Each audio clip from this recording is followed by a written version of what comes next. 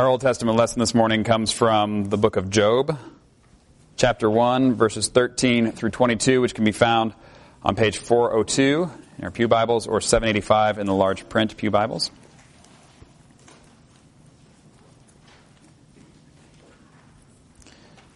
Job chapter 1, verses 13 through 22. Before we read, let us pray. Heavenly Father, we do thank you for this day that you have made.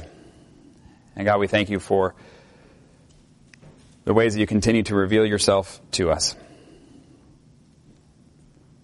God, we pray that you would clear our minds from the distractions of the world, that you would fill us completely with who you are, that you would give us the perspective that we need,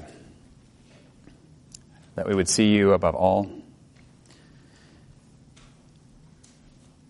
that we would find our meaning, our purpose, our identity securely in you, rather than trying to seek those things from anything less. Lord, we ask now that as we hear your word read and proclaimed, that you would speak to us, that you would open our ears, that you would soften our hearts, that we would hear and understand and receive your word for us today. It's in Jesus' name we pray. Amen. Job chapter 1, starting in verse 13, says, "One day when Job's sons and daughters were feasting and drinking wine at the oldest brother's house, a messenger came to Job and said, 'The oxen were plowing and the donkeys were grazing nearby, and the Sabaeans attacked and made off with them. They put the servants to the sword, and I am the only one who has escaped to tell you.'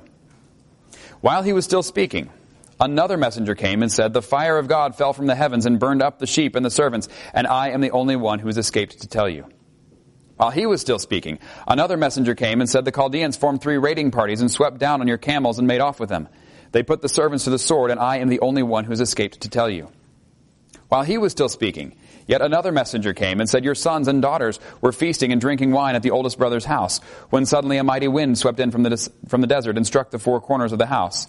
It collapsed on them, and they are dead, and I am the only one who has escaped to tell you.' At this, Job got up and tore his robe and shaved his head. Then he fell to the ground in worship and said, 'Naked I came from my mother's womb, and naked I will depart. The Lord gave, and the Lord has taken away. May the name of the Lord be praised.' In all this, Job did not sin by charging God with wrongdoing." Turning then to Matthew chapter 6, verses 19 through 24, which can be found on page 787 in our Pew Bibles or 1508 in the large print. The section right from the middle of Jesus' famous Sermon on the Mount. Matthew 6, 19 through 24, where Jesus says, "Do not store up for yourselves treasures on earth, where moths and vermin destroy and where thieves break in and steal, but store up for yourselves treasures in heaven, where moths and vermin do not destroy and where thieves do not break in and steal.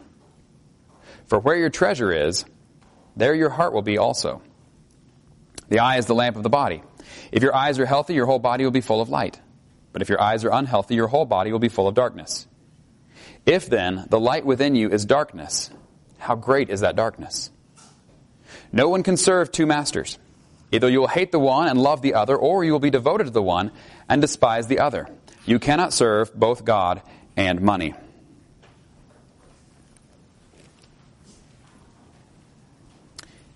And then our sermon text for this morning from the book of James, the first 12 verses of chapter 5, which can be found on page 979, our Pew Bibles are 1884 in the large print. And I will tell you before I read this that I actually asked, I read it to my sons and I asked them, if they were to preach this passage, how would they begin? And my middle son, Jonathan, he gave me permission to share this, recommended that the way that I preach this passage is just to read it and then say, okay, now you all think about that for a week. And we'll talk about it next week. Which I have to say was appealing as a strategy there. But, and I would encourage you to think about it this week. And we'll go ahead and talk about it today. But when you hear what it says, I think you'll understand why. This is James chapter 5, verses 1 through 12, where he says, "Now listen, you rich people. Weep and wail because of the misery that is coming on you. Your wealth has rotted, and moths have eaten your clothes. Your gold and silver are corroded. Their corrosion will testify against you and eat your flesh like fire. You have hoarded wealth in the last days. Look, the wages you failed to pay the workers who mowed your fields are crying out against you.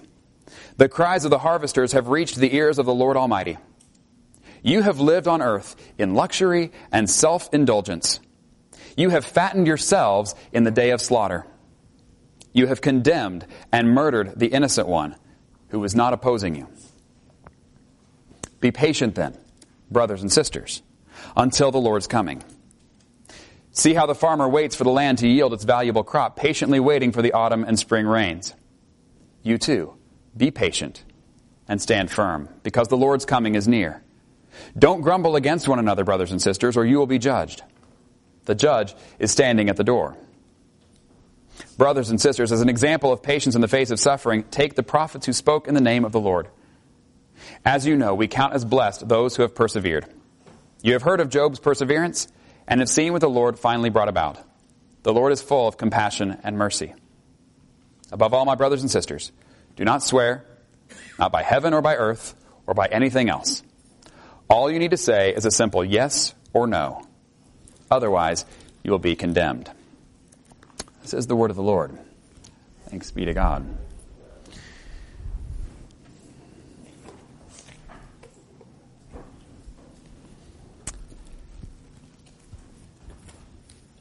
Rather than... Where did I put that? Here it is. Rather than just saying, now think about that for a week, and we'll get back to it next week, we're actually going to look at this, and we're going to look at it under three heading words that all start with the letter W, so you can remember them. And they are weep, wait, and worship. We will go through each of those before we get there. Let me explain a little bit of this context. See, last week we talked about boasting about tomorrow and how we don't know what's coming tomorrow. And I told you last week, actually, that there would probably be things this past week that surprised you, that you had no idea were coming. And so if anybody made sure to kind of note those things, I hope you did. You probably noticed that there were things that happened this last week you did not see coming. I know I had more than I could count of things just out of the blue. And so we'd said one of the things to do with that is, anyone then who knows the good they ought to do and doesn't do it, it is sin for them. Because we can't put off the good things that God has put right before us, because we don't know what's coming next. If He's put it before us now, then now is the time to do those things. And then we transition into this section this way. Even though there are a lot of things that will catch us by surprise, that we don't see coming at all, there are some things that we do know are coming, even if we don't know when. And it would be foolish to live as though the things we know are coming aren't really coming. Does that make sense? One of the things that we know is coming is we know that Jesus is coming back, right? We know that. He tells us that. It's repeated throughout the New Testament. He's coming back. And as He came the first time to bear the judgment of our sin, He comes the next time as the judge. And when He comes back, He's coming back to put everything right. And therefore, anyone who has said, no, I don't trust you to take my sin, or I don't believe I have any sin that needs to be dealt with, I'm just going to go along and make my way in this world, When he comes back, he will put everything right. And so we saw two groups of people here, by the way. Those who are the rich people and those who are the brothers and sisters. Look at that. Tim Keller, in an explanation of the gospel itself, the meaning of the gospel, which is a little 2-page summary. I have extras if you'd like a copy. It's very good. I'll read you a section. In how the ways of God are very different than the ways of the world. And he says, Christ wins our salvation through losing. He achieves power through weakness and service and comes to wealth by giving all away.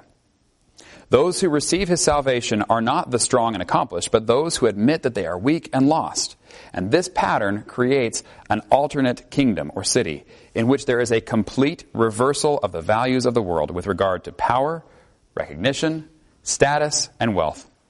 When we understand that we are saved by sheer grace through Christ, we stop seeking salvation in these things. The reversal of the cross, therefore, liberates us from bondage to the power of material things and worldly status in our lives. The gospel, therefore, creates a people with a whole alternate way of being human. Racial and class superiority, accrual of money and power at the expense of others, yearning for popularity and recognition, all these things are the marks of living in the world and are the opposite of the mindset of the kingdom. That is what I think James is getting at right here. That this world is fallen. And it's not just that it's fallen away from God, it's fallen where everything is backwards now. Where everything is upside down from the way that it's supposed to be. But Jesus is coming back, and when he comes back, it's all going to be put right again. And this is why Jesus says things that sound so strange, like the first will be last and the last will be first. And we look around in the world and we say, no, I think the first will be first and the last will be last. But he says, no, when I come back, everything is going to be put right side up again. And so those we look down on now and say, you are at the bottom, because you are those who are taking first the things of the kingdom and taking last the things of the world. When the kingdom is put into place in its fullness, that will be first. And those who have been chasing after the things of the world will find out that those things burn up. This is where James says, now listen, you rich people, weep and wail because of the misery that is coming on you. Most of this letter, by the way, James is addressing to Christians, brothers and sisters. But here he doesn't say brothers and sisters. Here he says, you rich people. And I think that's really addressing two groups of people. One are those who self-identify as rich people, who get their meaning and their identity from their wealth. And so when you say, all right, listen up, rich people, would say, yeah, that's me. I identify that way. But I think there's a second, more subtle group that it's talking about as well. And it's those who, when you say, all right, listen up, rich people, don't say, yeah, that's me, but who say in their heart of hearts, oh, I wish that were me. Who are still putting their hopes and their values on the things of this world. And what all money can buy. Money, by the way, is one of those that it gets talked about a lot in the Bible, and it's not because it's a bad thing in and of itself, but because of how seductive it is in what all it promises to offer. Promises to give you everything you ever wanted. You can have power if you have money. You can have pleasure if you have money. You can have everything your heart desires. All you need to do is bow down and worship me, says money.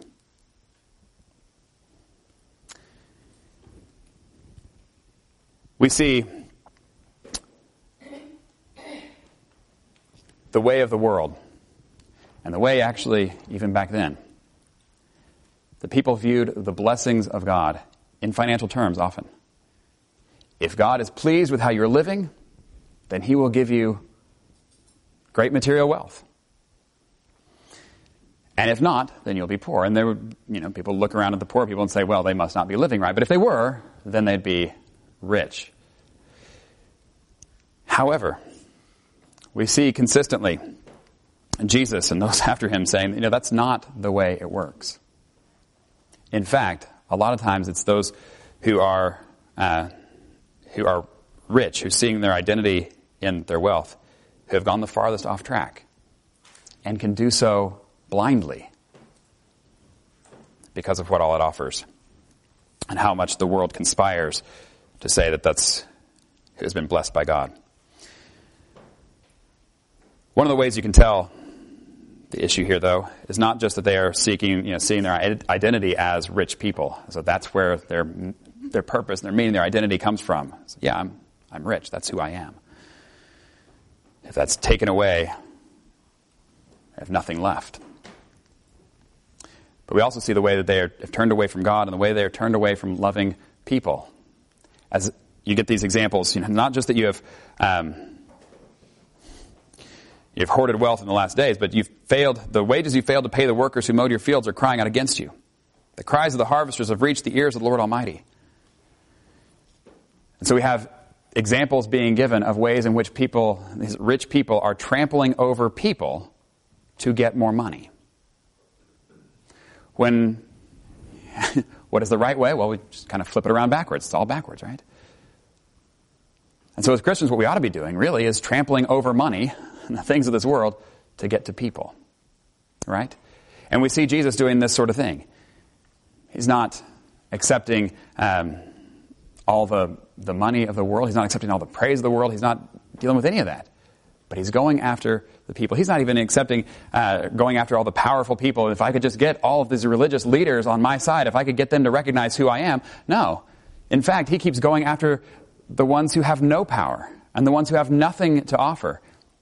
And he goes after them, and it keeps making the religious leaders and those with power in the community reject him. But he doesn't need the things of this world. He doesn't need the approval of those of the world. And he'll trample on those things to get to the people who need the message. All right. That was the first word of weep. If we are those who are caught up in this seduction of worldly wealth, understanding that everything will be turned around one day, let us go ahead and weep now. Give it up now. Give up that attachment to the things of the world and that grabbing after everything you can. Give that up now. Weep now. Grieve the loss of those things now, so you won't have to later. James gives two different descriptions. The first was you rich people. The second, though, is brothers and sisters. This is the title you want. You don't want to be known as rich people. You want to be known as brothers and sisters, whatever your bank account says. You want to be known, first and foremost, as those who are brothers and sisters in Christ because we have been adopted into the family of God at great expense, at great cost to him, because of his great love for us. And so then he says to these brothers and sisters, be patient then until the Lord's coming. He is coming back. And even though right now you may have, turned away and rejected the things of the world and you're finding your identity and purpose in God, and you might start thinking, yeah, but things are hard. And it seems like everybody else is doing so well in this world. And I'm kind of thinking maybe I'll just give it all up. And I'll go after the things of the world too. And James says, no. Hold on. You know he's coming back. You know that everything is going to be put right again. So be patient. Stand firm. The Lord's coming is near. Think about this as an example. If you're in a middle school classroom, and the teacher says to the students, I have to step out for a minute. I got to run down to the office and check on something. But here's what I want you all to do while I'm gone. Go ahead and read chapter 3. I will be right back. Leave the classroom. The door closes. What happens?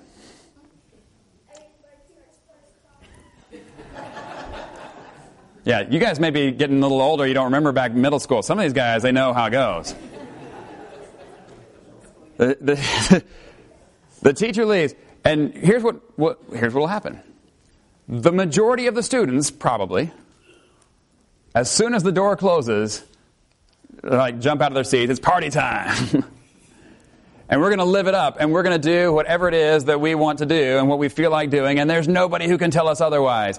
And so you can have all kinds of bullying that goes on. You can have all kinds of reckless behavior and vandalism to property or whatever else.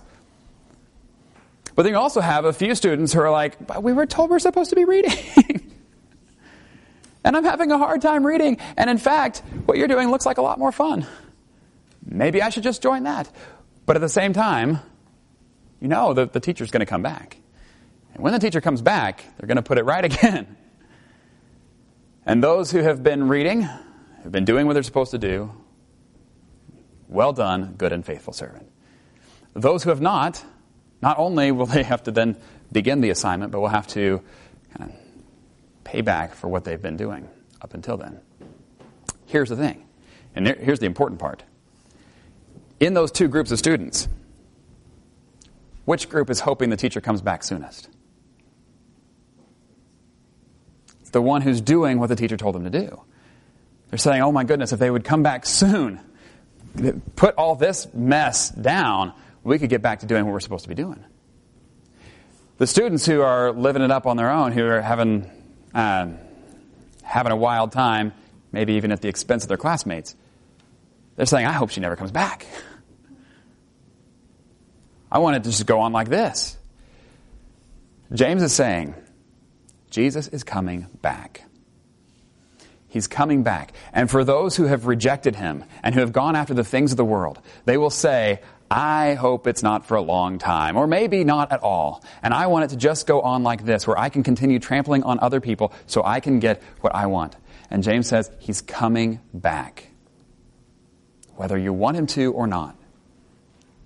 And if you don't want him to and he shows up, you're going to weep and you're going to wail because you had an opportunity to live your life with him, to let him take the judgment on your sin, and you didn't. You wanted it on your own, and now you've got it on your own. But then he also says, to those who have rejected the things of the world, who said, I'm not going to find my identity in those things. I'm going to find my identity in Jesus. He's the one that I want to live life with. He's the one that I want to trust in and hope in fully. That's where I find my meaning. That's where I find my purpose, no matter what else I have in this world. He says to those people, hold on, because Jesus is coming back. And when he does, we will have great rejoicing and shouts of praise. And hallelujah, the King is finally here. And we can be with him in a new way, and he will set up his kingdom in all its fullness, where everything gets set right again. And so, that was weep, that was wait, and the second is worship. Brothers and sisters, an example of patience in the face of suffering, take the prophets who spoke in the name of the Lord. As you know, we count as blessed those who have persevered. You've heard of Job's perseverance, seen what the Lord finally brought about. The Lord is full of compassion and mercy. And here again, we just have that same example of the difference in the kingdom versus the kingdom of God versus the kingdoms of the world. You remember, look at the prophets. Think about King Ahab, who had everything the world had to offer at that time. He had the power. He was the king over the kingdom. He had the wealth. He could do whatever he wanted. And then we look at Elijah, the prophet, who comes in to speak to the king and tell him, you are off track. And what happens to him? Elijah ends up, he's got nothing. He's running for his life. He feels like he's the only one in the whole world who is still following God. And yet as we read the stories, we keep shaking our head every time Ahab does anything. We're like, you just don't get it. You just don't get it. And every time we look at, no matter what the rest of the world is saying about him at the time, we read it and say, no, that's not it. And we read about Elijah and what all he's doing in the midst of it, and then he'll start getting really depressed and downcast, and we say, no, keep going. You're the one who's doing right. In the middle of all of it, you're the one who's got it. Keep going, no matter what the rest of the world says. So that's what James reminds us. This is how it's been. This is how it's been for thousands of years. So take that as an example, and you see how it turns out. We read about Job, and he says, you see what happens there. We read the beginning of the story, and we saw how bad things went for him, how he lost everything. And his response was not, I've lost everything that's really important to me, and therefore I am nothing. He says instead, the Lord gave, the Lord has taken away. May the name of the Lord be praised. In other words, God is still God, whether I have a lot or whether I have a little. And what we see at the end of the book of Job, which we didn't read, but if you skip ahead all the way to the end, we see that God at the end gives him twice as much as he had before. And that's what James is pointing out, is saying, look, if you hold on, better things are coming if you trust in God, find your identity in him. Better things are coming there than you could ever hope to get from the world, because the Lord is full of compassion, full of mercy. This is not, by the way, promising if you follow God now, he'll make your retirement account grow exponentially. That's not it. But he's saying your retirement account in the kingdom of heaven, that's a whole different matter. And that will blow away anything that this world has to offer. The Lord is full of compassion and mercy, and for this reason, in every situation, whether we have plenty or whether we have nothing, when we have God, when we are living lives of worship, lives with him in everything, we have everything we need. It is a very different way of living from the rest of the world. He gets into that last little line there we didn't touch on so much, but just don't swear. Is that really a big deal? Above all, don't swear.